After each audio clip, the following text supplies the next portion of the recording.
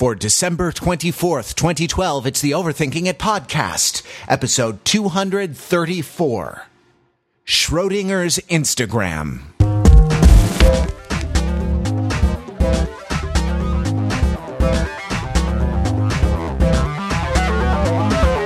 Welcome to the Overthinking It podcast, where we subject the popular culture to a level of scrutiny it probably doesn't deserve. From Los Angeles, California, in my podcasting garret, I am your host, Matthew Rather, and from New Jersey, I don't know what town. Paramus. I'm at Paramus, New Jersey. Oh, Paramus. I've been to their fine IKEA. Oh, why, yes. I can tell the story of the construction of the highway overpass that precedes that IKEA, but I don't want to excite you too much prior to the podcast, as you may explode. At the holidays, the holidays are a time of stories, a time when we gather to tell each other, once again, a story that's important to us all, the story of the construction of the highway overpass that led to the construction of the IKEA in Paramus, New Jersey. No, it's Pete Fenzel. Hey. I was going to say, the holidays are a time you spend a lot of that time on highway overpasses in Paramus, New Jersey, trying to get to Paramus Park. But of course, because of the Bergen County Blue laws, stores are closed today, so it's hard to holiday shop. Hey, I'm doing good. Happy holidays, man. Merry upcoming Christmas. Oh, thanks very much, and merry upcoming Christmas to you too, and to all of our listeners. We hope that as you tick off your list of holidays for this holiday season, we hope that the ones you've ticked off have been great, and the ones that you have to tick off are minimally stressful and stuff. Mm-hmm. I just want to highlight a couple things about the circumstances of this podcast being done. Pete is right now in a hotel lobby where he has gone to find some Wi-Fi so that he can Skype with me on his phone so that we can record an episode and not break our streak. And it's later in the day for him than me because I'm on the West Coast and he's on the East Coast. And so much more of a sacrifice for Pete than it is for me. And I just want to highlight that. I hate to use the word hero because what's a hero? But sometimes there's a man in a lobby on free Wi-Fi on an Android phone, and that man is Pete Fenzel. And just so you know what it takes to bring this to you. It is a far better thing I do than I have ever done. It is a far better Courtyard Marriott lobby that I am in now than I have ever been in previously. So this podcast is brought to you by the Courtyard Marriott, and by, for the last time, I'm going to plug our Amazon affiliate link, which you can find in the sidebar on the homepage of Overthinking It, and in all of the products in the posts in our 2002 holiday gift guide. I'm plugging it because after Christmas, you might have gotten some gift cards or some things that you're going to return. And if any of those have to do with Amazon, when you go to Amazon, click through. You've been great. We've highlighted some of our picks before. We've highlighted some of the things that people have bought. No need to highlight anything, except let me highlight this. 2 podcasts ago, I went off on a 10-minute tangent about the Amazon affiliate link that Pete and Mark listened to me, and they sat through and listened to me ramble on about. I cut it out before posting the podcast online, so that that podcast is only an hour 5 instead of the hour 15 it would have been with my 10-minute rant about the Amazon affiliate link. So I want to highlight that. I want to highlight my own forbearance. I am. Yeah, you're gonna go through and all the highlights that you're gonna have to cut out 10 minutes of highlights of your previous rants so that we get back down to our regular running time. So hey, we appreciate that you've used our affiliate link throughout the holidays and help to support Overthinking It that way. It really is a big deal for us to get that chunk of change that helps us with the hosting and the costs of running the site. Turns out display advertising, not a great business model on the web. Has anyone bought the Wii U yet? Has anyone bought the Wii U? We haven't seen anyone. I haven't seen anyone buy the Wii U yet, though. I do like to say around this time of year, we know you have a choice of Amazon affiliate links because every damn podcast is doing something like this, and so we're grateful that you use the one on Overthinking It and not the one on like Adam Carolla. Like he needs the freaking money, right? He would recommend something far less whimsical than a Wii U for you to purchase.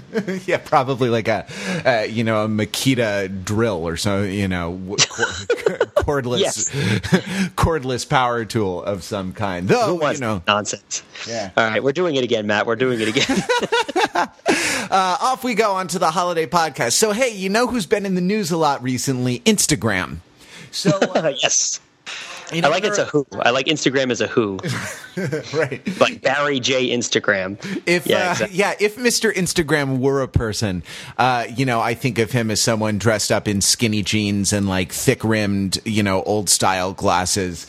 Living in Echo Park, right, in Los Angeles or Williamsburg or something. Williamsburg is actually sort of name checked as the home of hipsters so much that it's probably not cool anymore. I would like to know, actually, if anyone wants to write in the comments or write into podcast@overthinkingit.com, I would like to know where the new home of the hipsters is.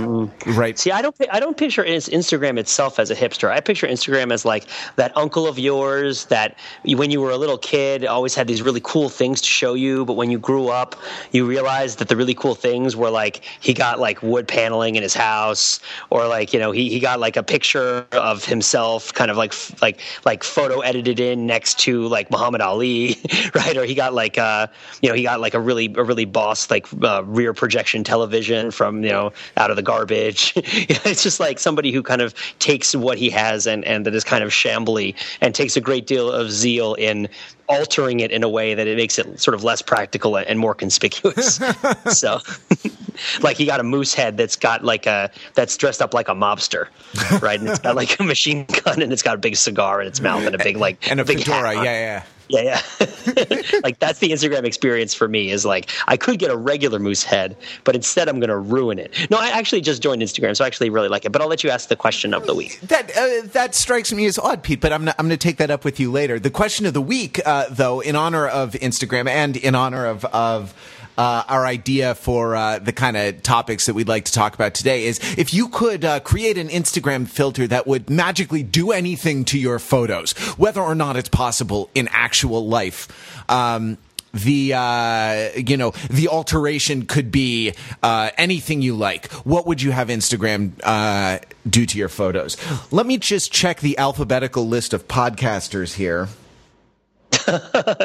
Go on. Check it.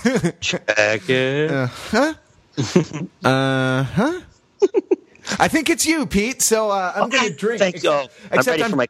I'm drinking my coffee instead of and there's no Irish in my coffee because it's early in the morning for me, being right. 1:30 in the afternoon, unlike the usual evening time when we record this podcast. Yeah.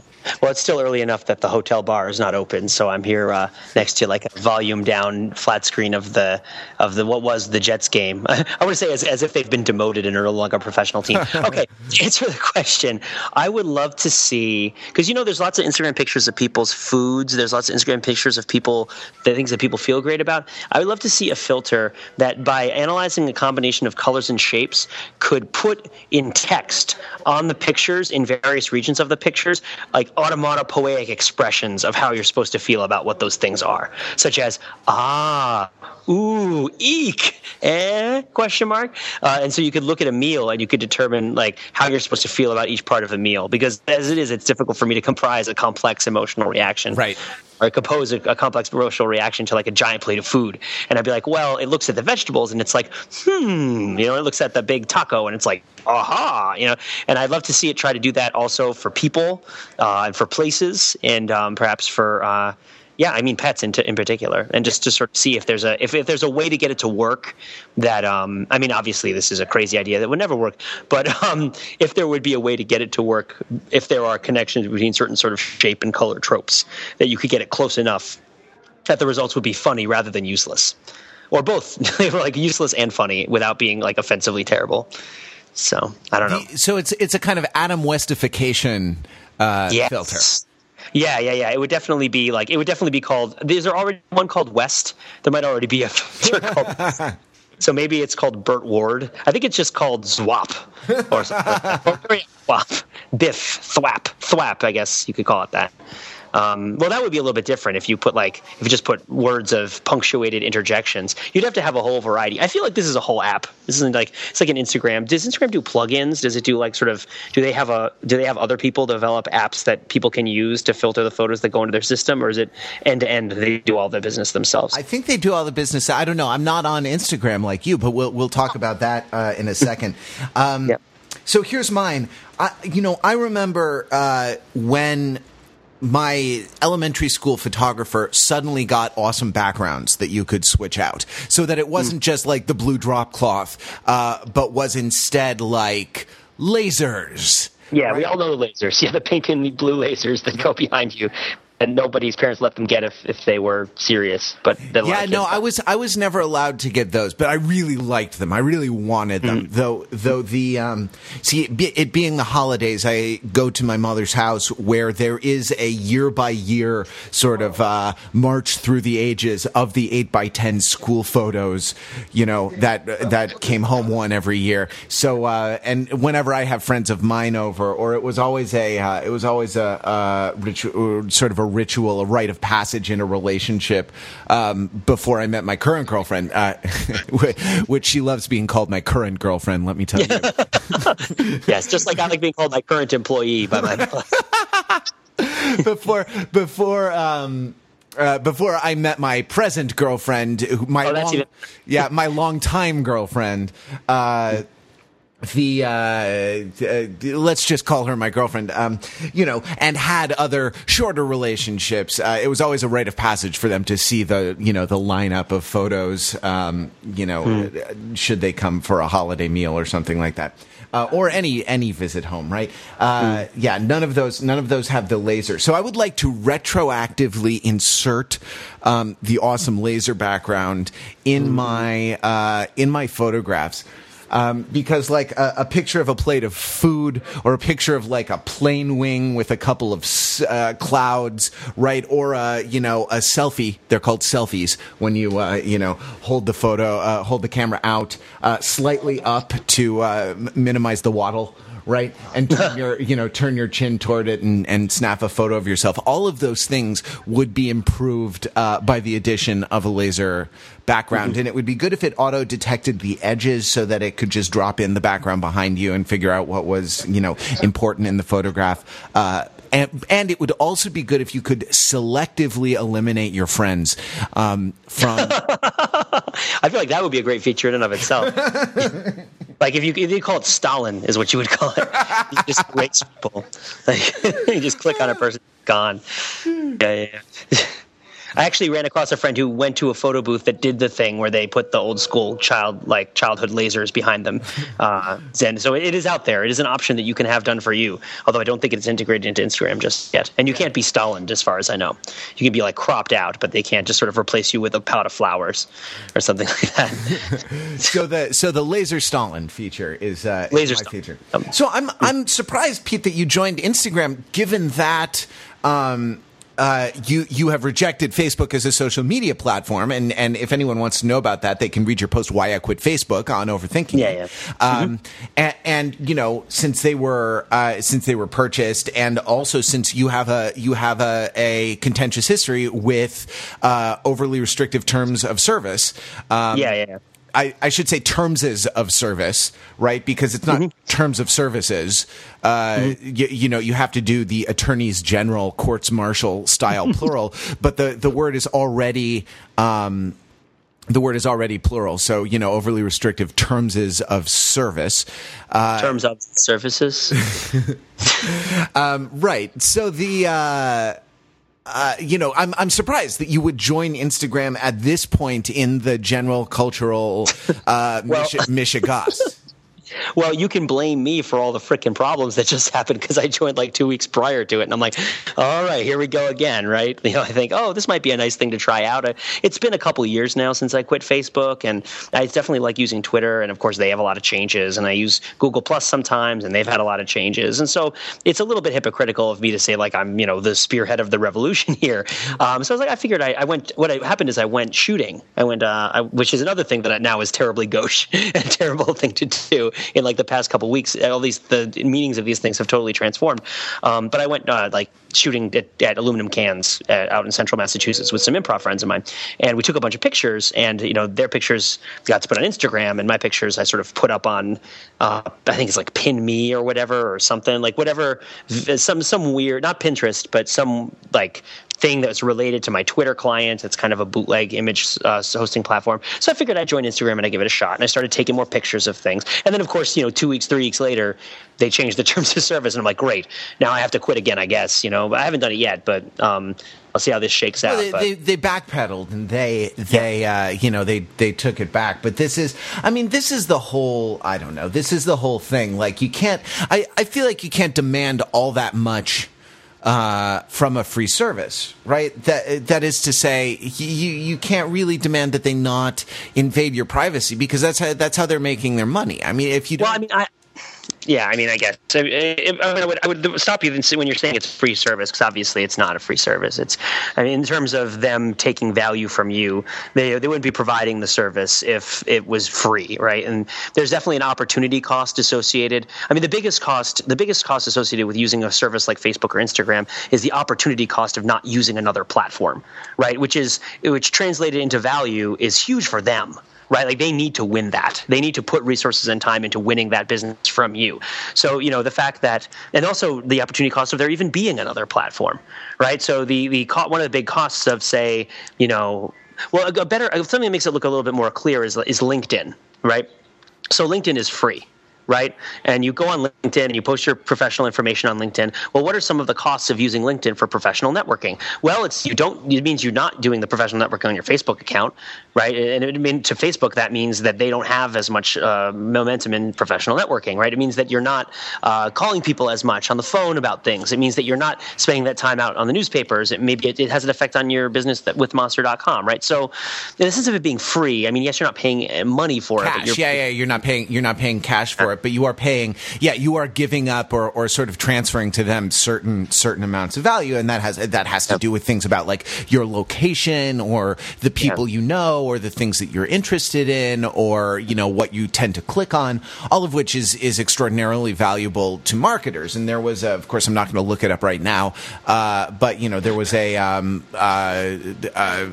what a quote float or a tweet or something like floating around the internet, which is that like if you which reminds me of the Harry Potter quote, like don't trust anything if you can't see where it keeps its brain, right? And it's if you can't, if you're not paying money for the service, you are in fact the product being sold, and that's true of Google, right? That's true of Facebook. That's true of all of these, and it's true of Instagram. But I think that this sometimes, I don't know, I think that this can sort of mask another huge social change, right? That like even absent these services, or even with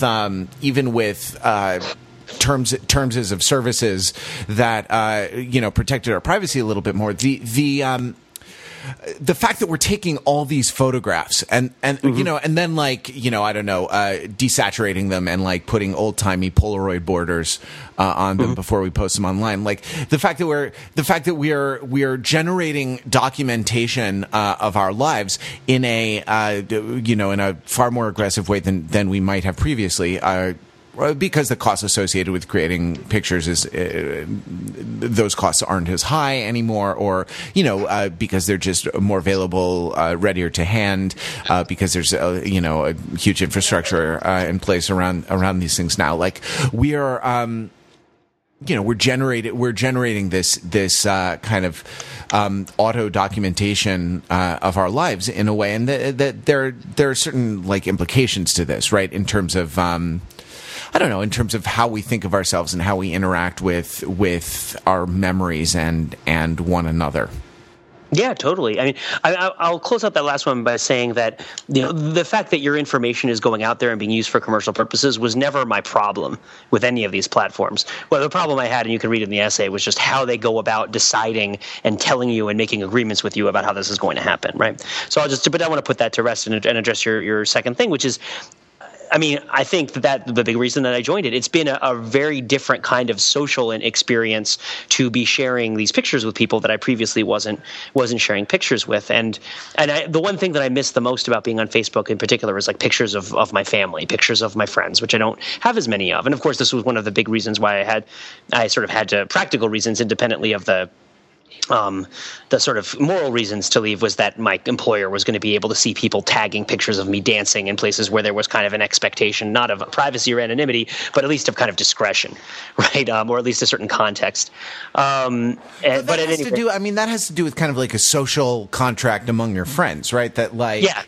And it seems to me that the general rule has become like all bets are off, right? In terms of, in terms of this stuff, to the point where I've seen people like taking pictures or videos or things like this in like professional theater rehearsals that I've been involved in, and right. I hate this, right? Mm-hmm. Because like if you're an actor, you're in the business of kind of selling your image, right? And of course, no one really wants to buy my image, at least not at the moment. But like you're in the business of trying to sell your image, and the idea that like, the idea that it can be sort of appropriated by anyone at any time, especially when you're kind of in a professional context, and the fact that there would be actors stupid enough not to have sensitivity to that, or at least lacking in the selfishness typically and narcissism typically associated with actors, right? Not to sort of realize the huge value of pictures of them. It shocks me. Or whatever. All bets are off. But I mean, I've experienced that very similar. There was a scandal at my theater. I won't go into detail because I don't want to like dredge up problems. But there was a scandal where there was some stand-up comedians were potentially going to be videotaped during a kind of not an open mic, but sort of a step above an open mic kind of show, where they may or may not have been doing their best material. And stand-up comedians are very protective of videotapes of them going out, right? Because if there's a tape of you doing comedy and no one is laughing, right? Or they even if you did a great set in front of a great crowd, the stand-up clubs will mic the crowd a lot of the time so that the laughter of the crowd gets into the tape, so that people who see your tape know that people were laughing, all right? And so that there's a lot of work that's done. But I mean, again, that's sort of not. This is all a little bit sideways from the thing you're talking about initially, which is sort of how has this changed our lives? But it's also, like stand-up comedians. There's a huge value in that stuff being novel. Right, like in not having heard the jokes before, and when you're, and it's right, like the big comedians, the people who do HBO specials, only do HBO specials once they've like taken that hour all the way around the country, right? Like, and it's the last couple stops of the tour that get taped for the special. You wouldn't tape the special, with a new hour of material, air it, and then go around the country, doing the same material and expect people to like pay money and laugh and well, but that's what rock bands do, though. They record the album and then, or in any kind of band, record the album, sell the album, and then do the tour. There is actually, and I was just thinking of this actually as the words that were coming out of my head. There's a great passage in Born Standing Up, which is Steve Martin's sort of autobiography, where he talks about going out and doing his jokes and getting not exactly laughs, but sort of cheers, right? And, when he did the, I don't know, well, excuse me, or the arrow through the head bit, or so, you know what I mean? Some of his really popular bits, and he was actually doing them in front of stadium-sized crowds, in the mid five figures, I think, and if not higher, I forget exactly, but but that's not. You see, that's not laughter. That's recognition, right? That's applause, and the applause is for the crowd itself, right? As much as it is for the musicians. That is to say, it's a way of kind of socially signaling that, like, I recognize the thing that's going on, and I'm part of the in-group that is, that admires this thing, rather than being the kind of spontaneous reaction of laughter and delight, that you kind of want to engender in an audience as a stand-up comedian. But okay, so right, like this thing, this phenomenon of sort of being right right, of being videotaped and sort of or being photographed and controlling images of yourself and controlling recordings of yourself. But the interesting thing to me is that a lot of this stuff is self-generated. They're even more recently than Instagram, the hotness and the controversy as well on the internet seems to be like these services like Snapchat, right, which is this like instant messaging service that uses pictures where you like sext your nudes, you know, to your. I like to think that's spelled N00DS, right? DZ, right? DZ, right? Yeah. You sext your nudes. I stand corrected. Yeah, exactly. To your significant other, and they self-destruct right in 5 seconds. Right. There's the scandal is people taking people taking screenshots of this because nothing prevents you from using your phone's operating system to take a screenshot, and then this is so popular that in fact our friend Facebook released a competitive app called Poke, I think, where they're leveraging the Facebook like Poke trademark. I don't know if it's a trademark, but to I'm going to wager it's probably a trademark. But anyway, I mean, maybe they can't trademark it, but it's like that legal team probably have named it something different, I would wager, if they couldn't trademark it, right? The idea is that you are doing this IMing with pictures, and so it's and whether they're dirty pictures or not. And I think the moral panic over dirty pictures is greatly exaggerated, but whatever kind of pictures they are, they're pictures you're generating of you. They're part of this sort of documentation. I have never maybe I should do this. I've never gone back through my Facebook photos that I've uploaded to Facebook. I upload extremely few photos to Facebook, but people have tagged me in photos that they've uploaded. I untag myself a lot of the time. But I've never gone through those, right? Like, do you go through your old pictures and it's like, oh, remember that party we had last Saturday? Here's pictures. Here I am, singing. No, I mean, I can't. I got rid of it. I can't. I don't have those pictures anymore. You have them on your phone or in Instagram or in things you tweet or something like that. Is to say, we're accumulating this huge record. We're accumulating this giant album of pictures of ourselves. Like, I never look at that poop, right? Do you ever look at that poop? No, I don't. I mean, I actually don't have it. Like if I were to do it, I would have to get a Facebook account, go on Facebook, find old pictures of. I mean, the pictures I had on my phones died on my phones when my phones died, right? Like I haven't been putting them in SD cards or anything. I have a Photo Bucket account, I guess, so I can go back and look at that. Yeah, I mean. I mean, it's like I feel sort of on the spot about it. It's no. I think the answer is no, and the answer for me is no. Like, and and thank goodness, right? Because you could like forever be the sort of person that's always like whipping out the family album right when guests come over. You could just live your life in a perpetual state of that if you didn't sort of if you were the sort of person who was kind of always going through this self-documentation. But I've been thinking about this recently, and my thinking was sort of influenced by this New Yorker article I read about about taking a lot of pictures, and especially today, it was written by a parent. It was taking a lot of pictures. Taking a lot of pictures of kids. It's by a guy named Thomas Beller, and the article is called "Saying Goodbye to Now." And there's this sort of implication in it. He's talking about taking pictures of his daughter. Like there's this implication in it that we sort of aren't, fully present in the moment.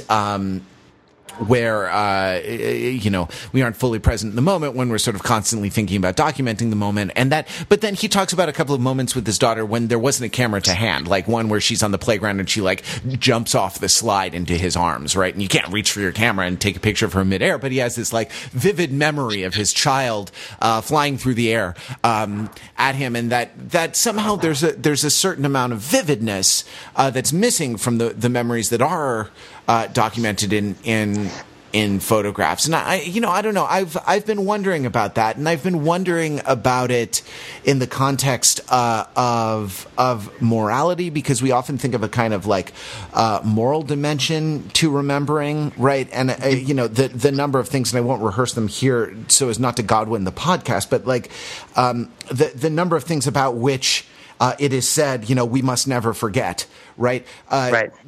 Clearly, like Jiggly. I'm sorry, Geely.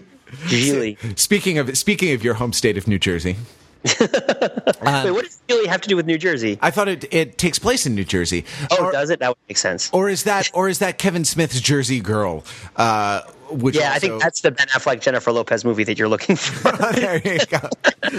Although this one maybe happens in New Jersey too. I'd have to look it up. I remember a lot of terrible things about that movie, but I don't remember the state it takes place in. I do remember the weird, like, kind of Sixpence None the Richer influenced, bizarre, like, sort of soft pop soundtrack to the various gross discussions of, like, mental handicaps and, like, lesbian love acts. I remember that being terrible. I imagine. I don't remember it taking place. I imagine Obi-Wan Kenobi waving his hand in front of my eyes and saying, "This is not the Ben Affleck Jennifer Lopez movie you're looking for." Exactly. So there's this moral dimension. We'll call it the Gigli dimension to memory, and I wonder if we're sort of messing with that with the amount of documentation. I mean, like if you think of like historically traumatic events, right? Like it's not like no photographic documentation exists of those things. It's there's a lot of it that exists, and we see sort of heartbreaking photographs from wars and from historical events that we are supposed to never forget of all kinds. And it seems to me that the moral obligation to never forget, the moral obligation to remember, goes beyond that somehow. It goes beyond the documentation, and I sort of wonder what's going on when we offload. Right, when we offload memory to something external to us, and I wonder not to sort of drone on and on about it, but I too late. I wonder if it's related to the like sort of memorization of facts, right? There's no need to memorize facts anymore now that we have Wikipedia and can sort of establish our own facts by editing the page.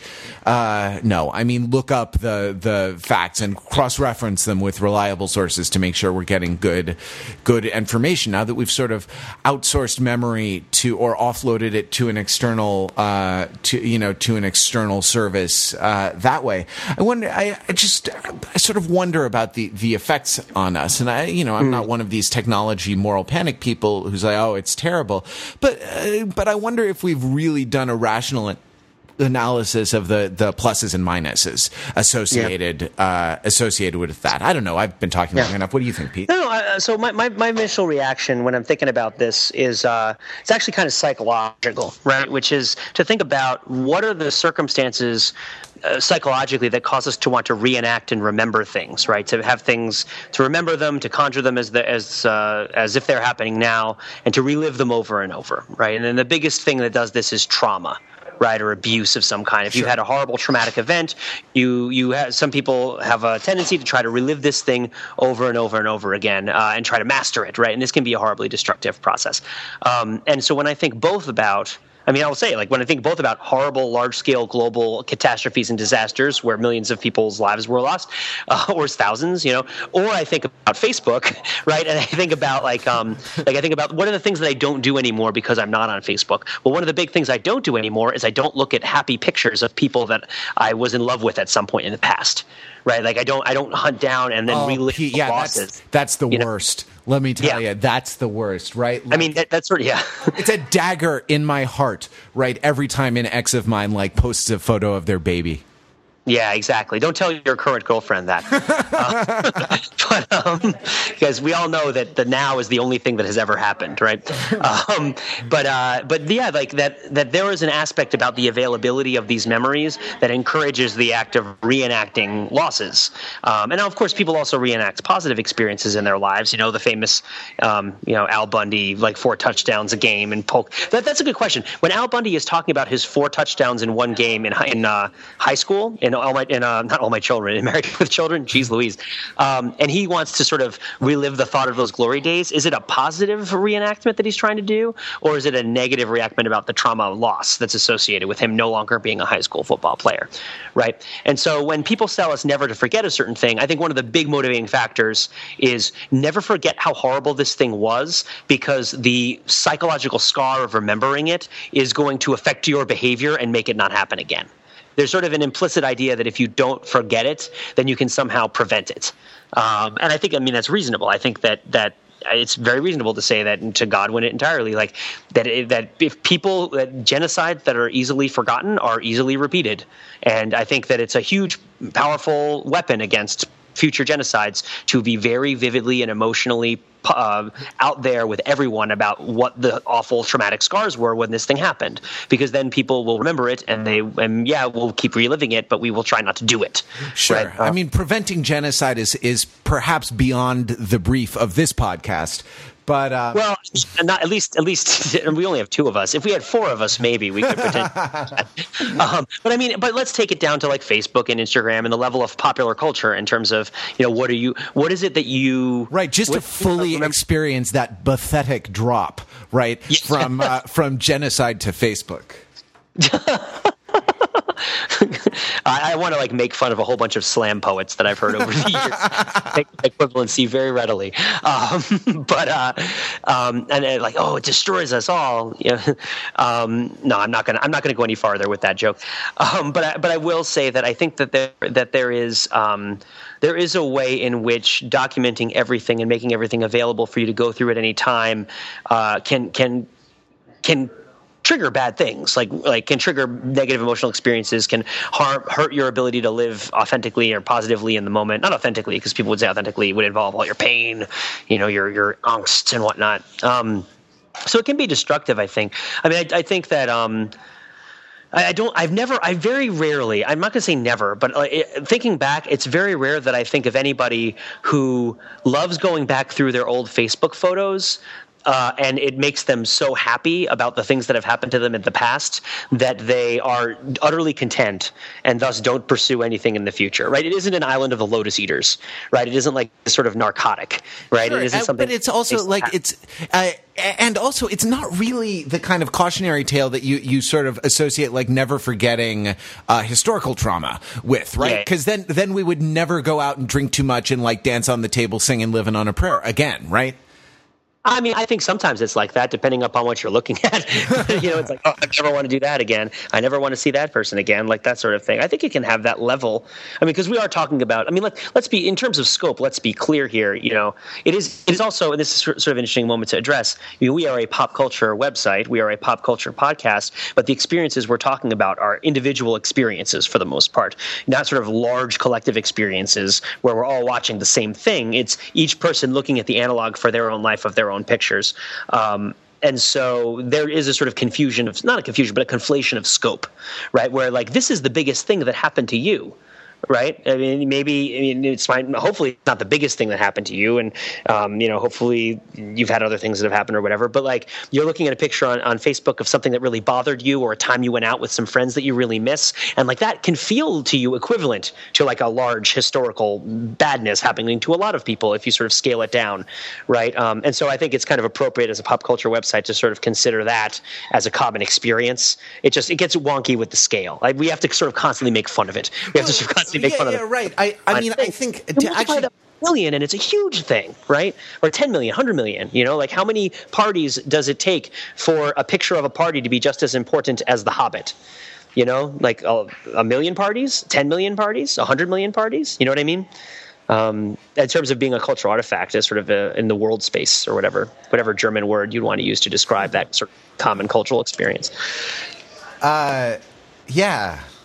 I'm stuck on this thing of it can feel very bad, like a giant historical trauma. And on the one hand, you do want to kind of make fun of that, and I guess and of course it's good. We must maintain that perspective. Never forget.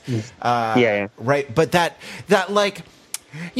All of these things, we're talking about personal experience, and personal experience is always subject to interpretation, and personal experience is always sort of happening now, right? And so for a moment it can sort of feel that bad, right? And I think that's something too that we need to take seriously, is that the personal experience of these things can be extremely traumatic or extremely upsetting, for a moment.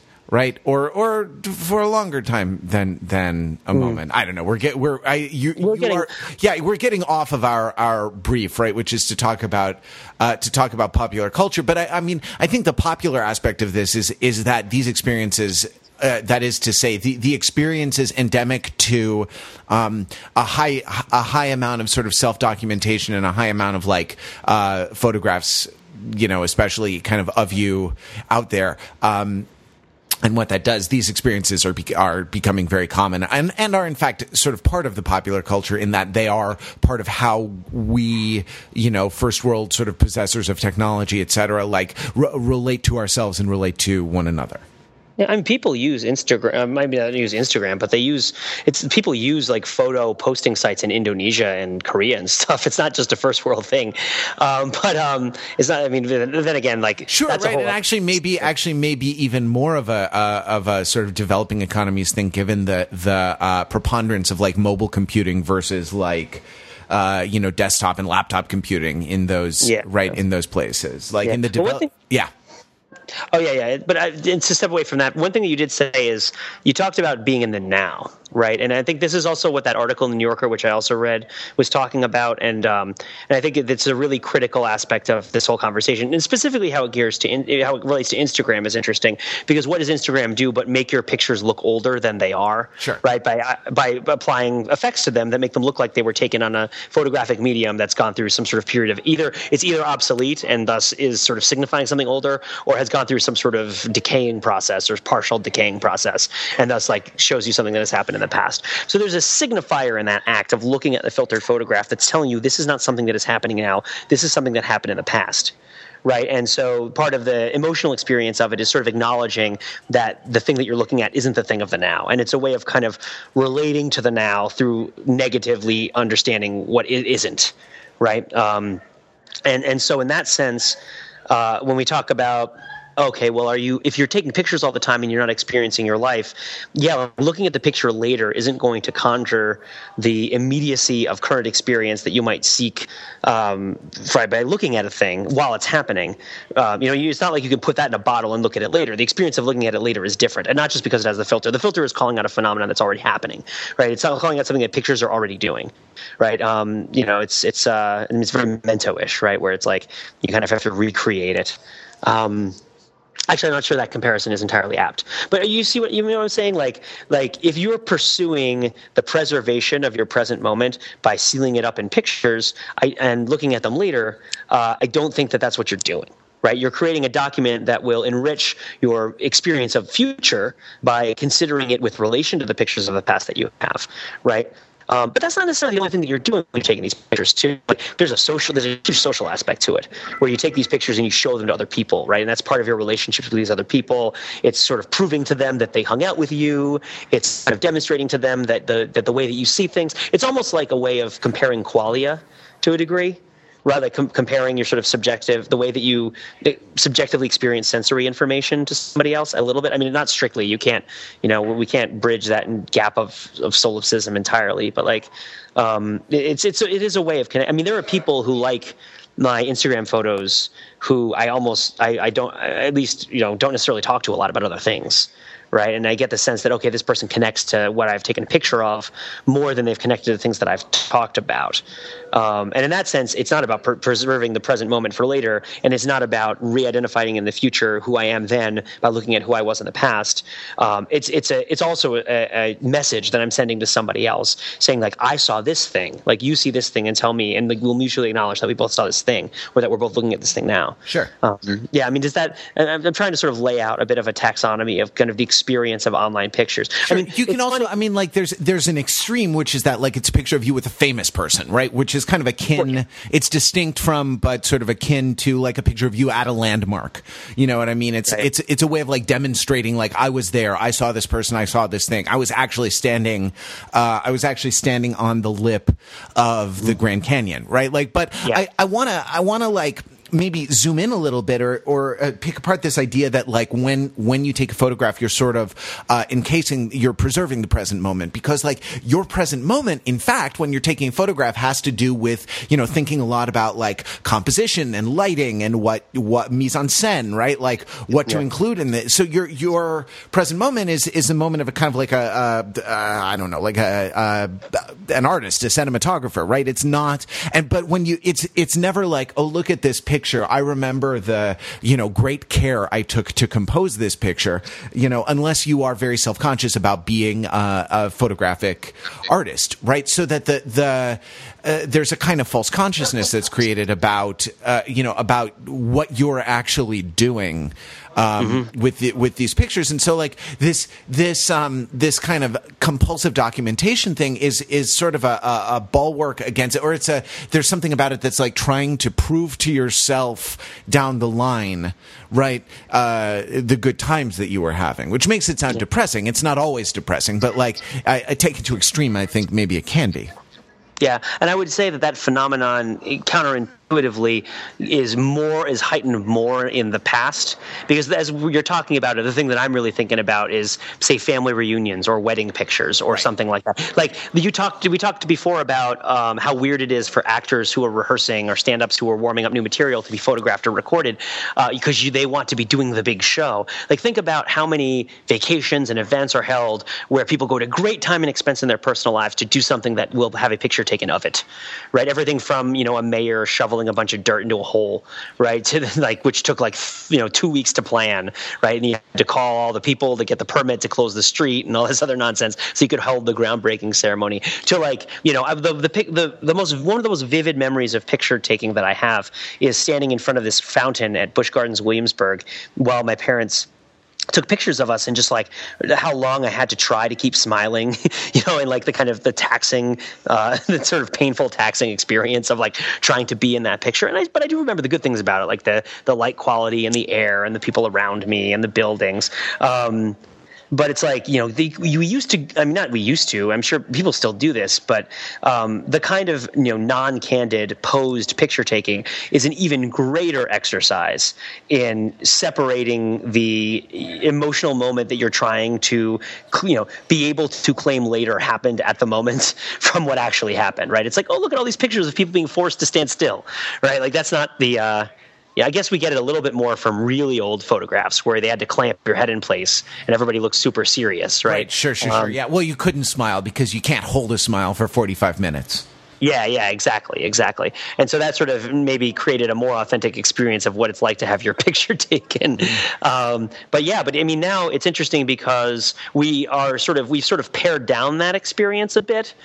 There's a smaller barrier of behavior between the behavior of being photographed, the behavior of not being photographed, but it happens a lot more often, and it's sort of a constant thing. So it's sort of a low-level din that is maybe kind of infecting the way that we think about everything more than a sort of hugely punctuated fanfare or anthem that accompanies and ritualizes specific circumstances and situations. Right. So, yeah, do people transfer all of their old photo albums into like these online hosts? Do people go through their old, Jimbo's First Communion and put it on Facebook? Does that happen? So, let me tell you about like a sort of wish I've had, or a sort of an idea for a project I've had, right? Like, my mother has all these photographs that are very cool and that go back to like Kaiser Wilhelm or something like that, because she has like German ancestors, right? And she seems to know about these. She seems to know like a lot about these things and the people, and never like pass that on to me. It was never like this this idea of like, oh, I'm going to tell you the stories of the family was never really a part of my experience growing up. So like I've wanted to digitize them and then to like record her, because making sound recordings is one of these things that we can do very easily now as well.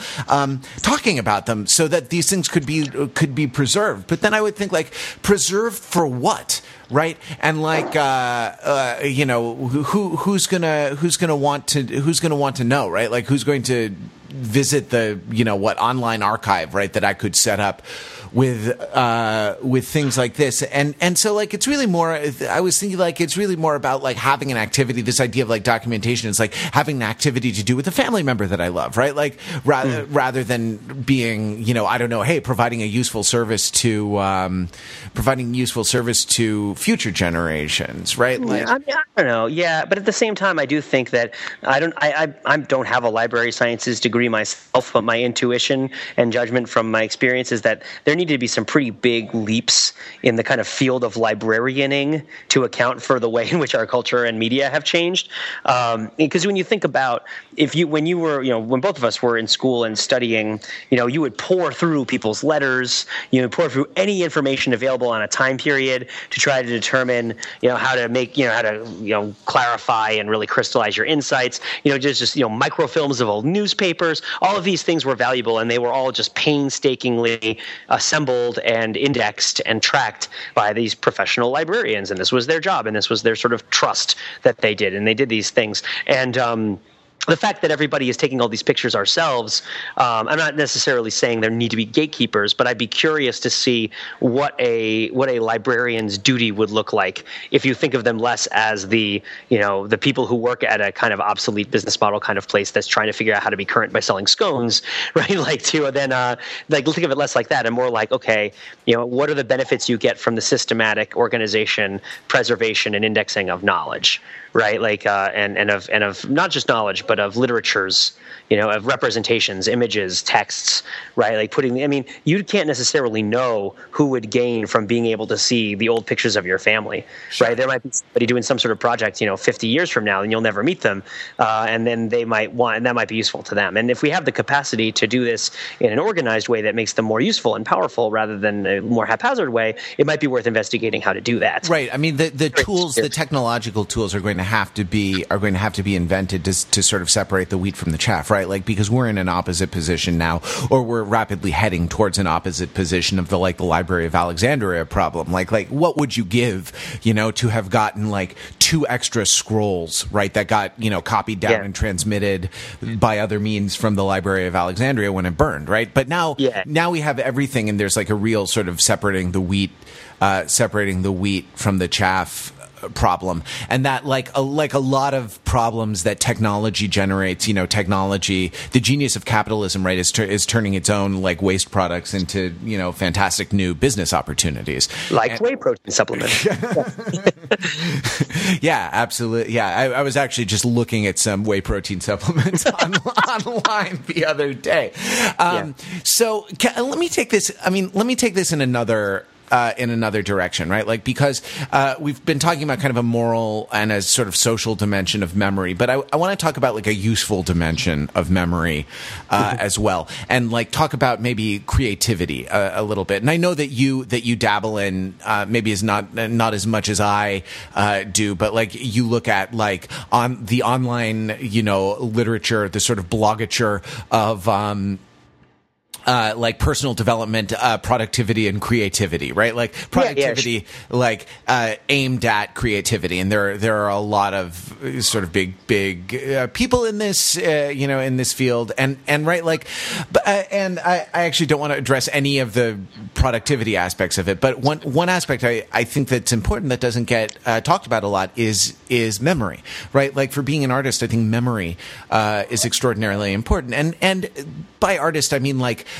creating great new scholarship, as well, like synthesizing information, right? Like sort of moving up and relating things on different levels of abstraction, like creativity broadly speaking, as in like the production of new useful knowledge through intuitive means, right?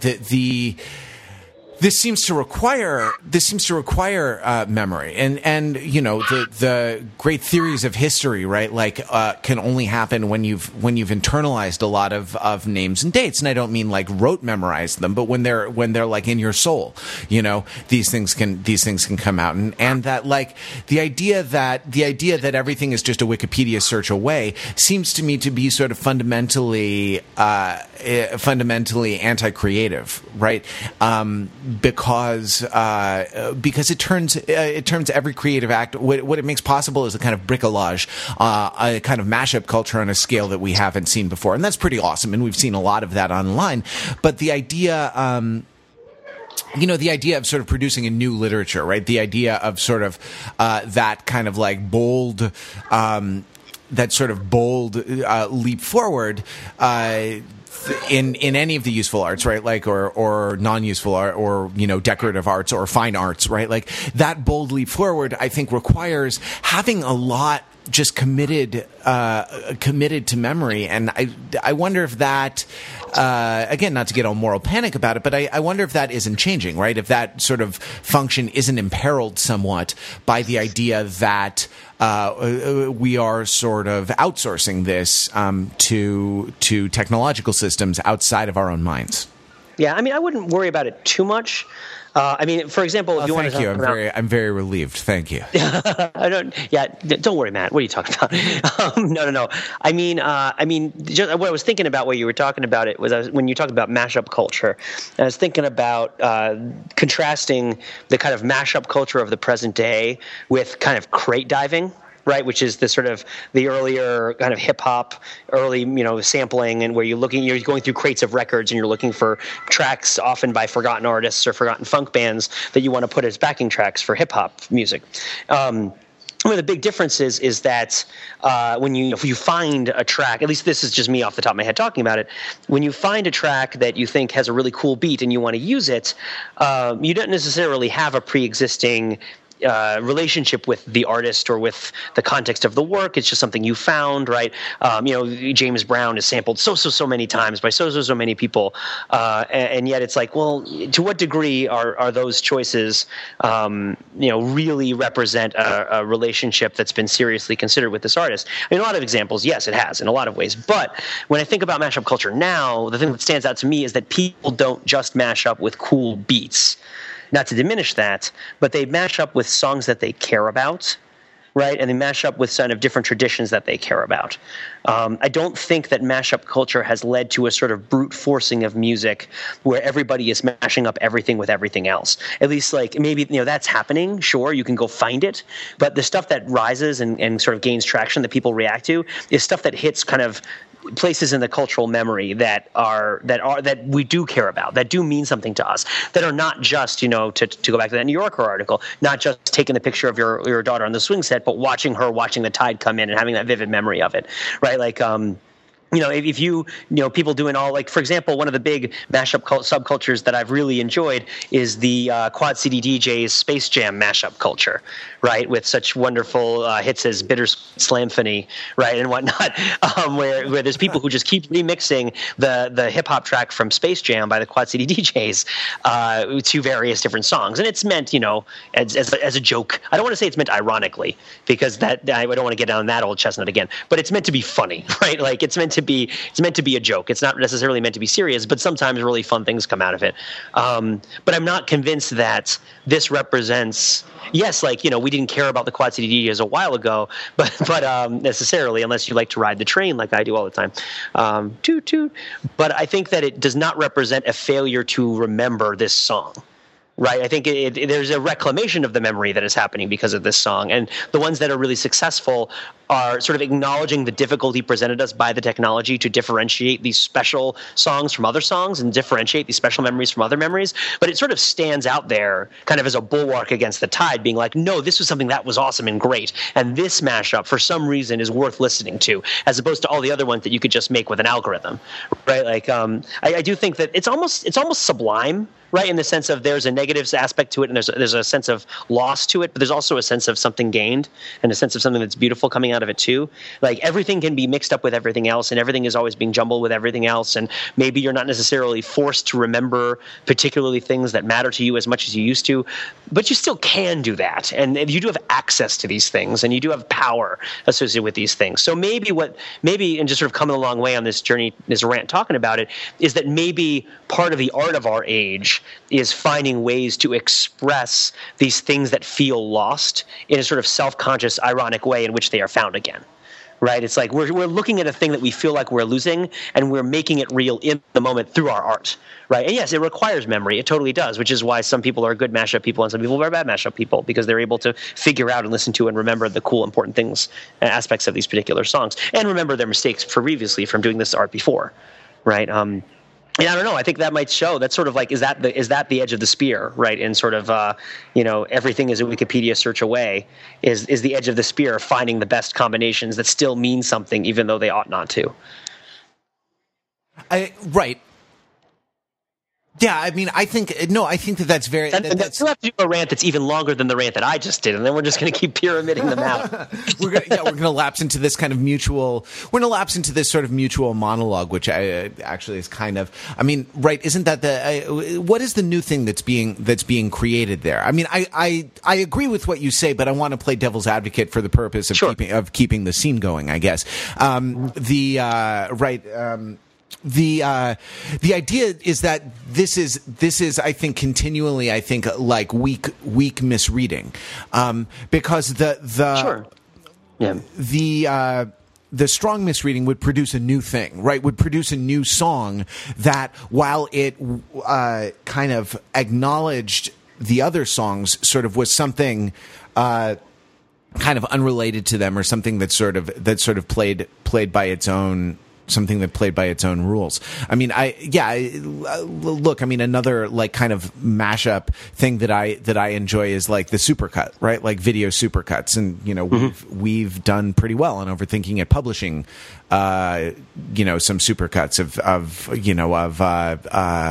rallying the troop speeches and of saying I love you and things like this. And the sort of pleasure you get in these is sort of, I don't know, the idea that like is it just sort of remembering the movies that you've forgotten, right? Like when you watch 40 inspirational speeches in 2 minutes, or some of these, is it mostly like, oh, Goonies was awesome, right? That you is that the here's what I would posit, if you want to ask the question. I would posit that in each of these experiences of these artworks that are culturally charged, there is a creation of a world around the piece. And that world has its own epistemology and its own social rules, and it becomes almost similar to like a social class or like an ethnicity, something that gets placed and defined, and thus the ways that it's used in the future are going to be affected by the way that you think about it in the past. When you sing "Everything I Do It For You" karaoke, you're thinking of Robin Hood, Prince of Thieves. Like that's a whole world. Right, and then that world ends up having a lot of the same sort of calcifying barriers that a lot of our own experiences of our own lives have. And when you juxtapose it and mash it up in a way, then of course I think the issue of doing it strongly versus weakly is a lot of that is technique. And artistry, and there are ways of doing these things well versus poorly, and I think that it's possible. Potentially, I'm not willing to rule out that this could be an act of genius. An act of genius could happen in this sort of way. But when you mash that up with like say like, if you did a mashup of like Everything I Do It For You and like Back That Ass Up, let's just say hypothetically, which I think would be terrible, but it's possible.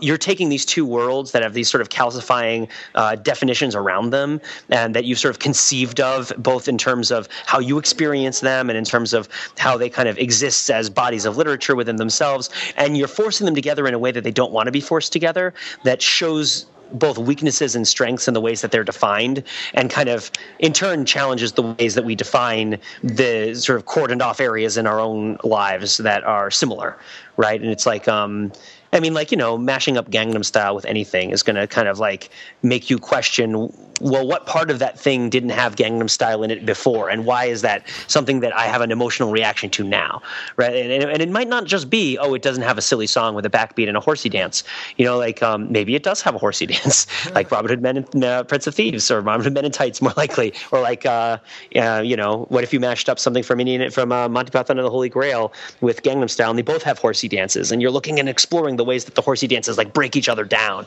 and kind of shatter each other's boundaries. It's not new to make artworks that have names or references that make them seem like they're not original when they are more original than they would seem, right? And that's a terrible sentence, but it's like, also, it's not like it's not unusual to include sort of quotations from other artworks inside artworks, even sort of artworks acknowledged to be great, right? And I'm thinking of like. I'm thinking of The Wasteland, as I am most of the time.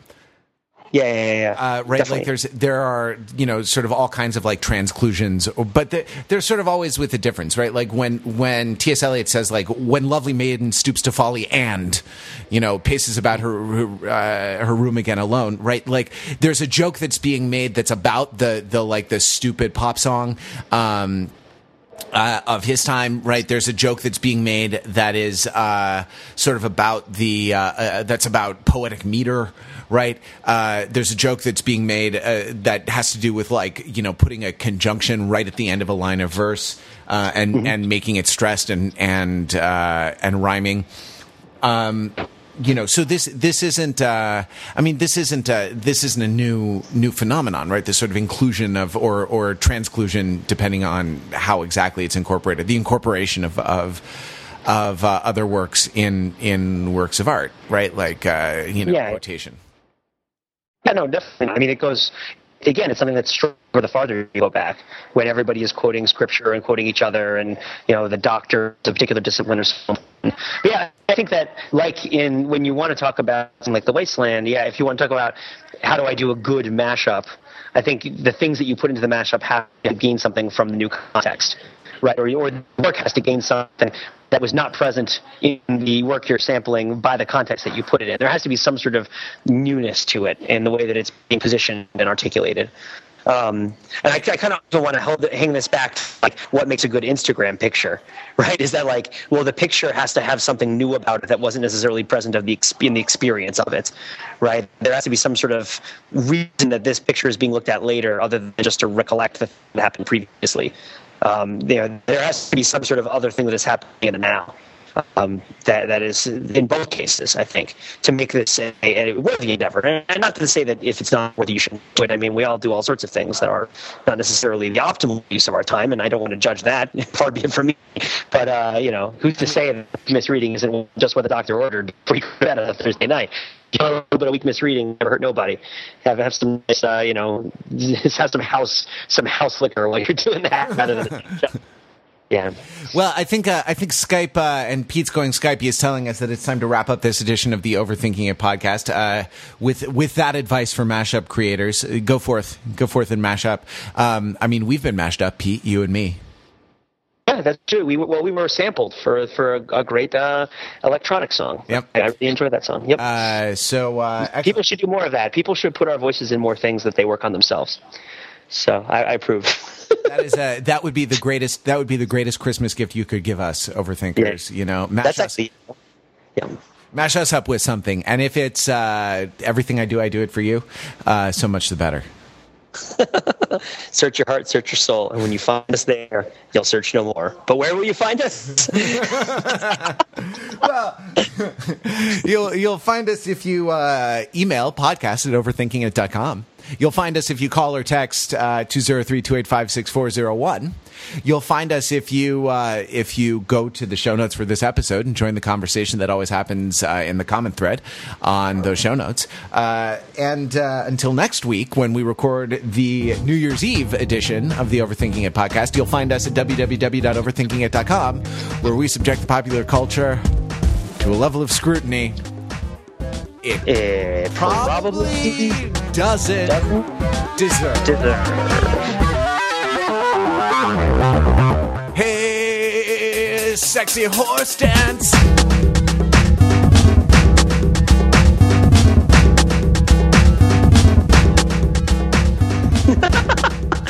Oh, are we gonna do a mashup now? All right, let's say that's. I think we're alone now.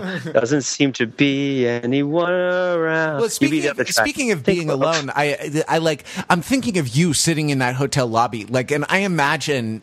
Please don't disabuse me of this if this is not in fact true. But I imagine that on whatever divan you're sitting on, that a group of people, a group of spectators, has gathered around you, just watching you talk into your cell phone and do your half of the podcast, mouth agape, eyes wide at your ability to extemporize these things, and wondering what on earth the other half of this conversation could be.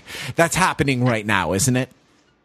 Yeah, you know what? If I don't post a picture of it not happening on Facebook, it's the same as if it happened, right? I love that. That's like Schrodinger's Instagram. Yeah, they're like the children from Mad Max Beyond Thunderdome. They keep calling you Captain Rather, and they keep talking about how you were there in the long, long ago.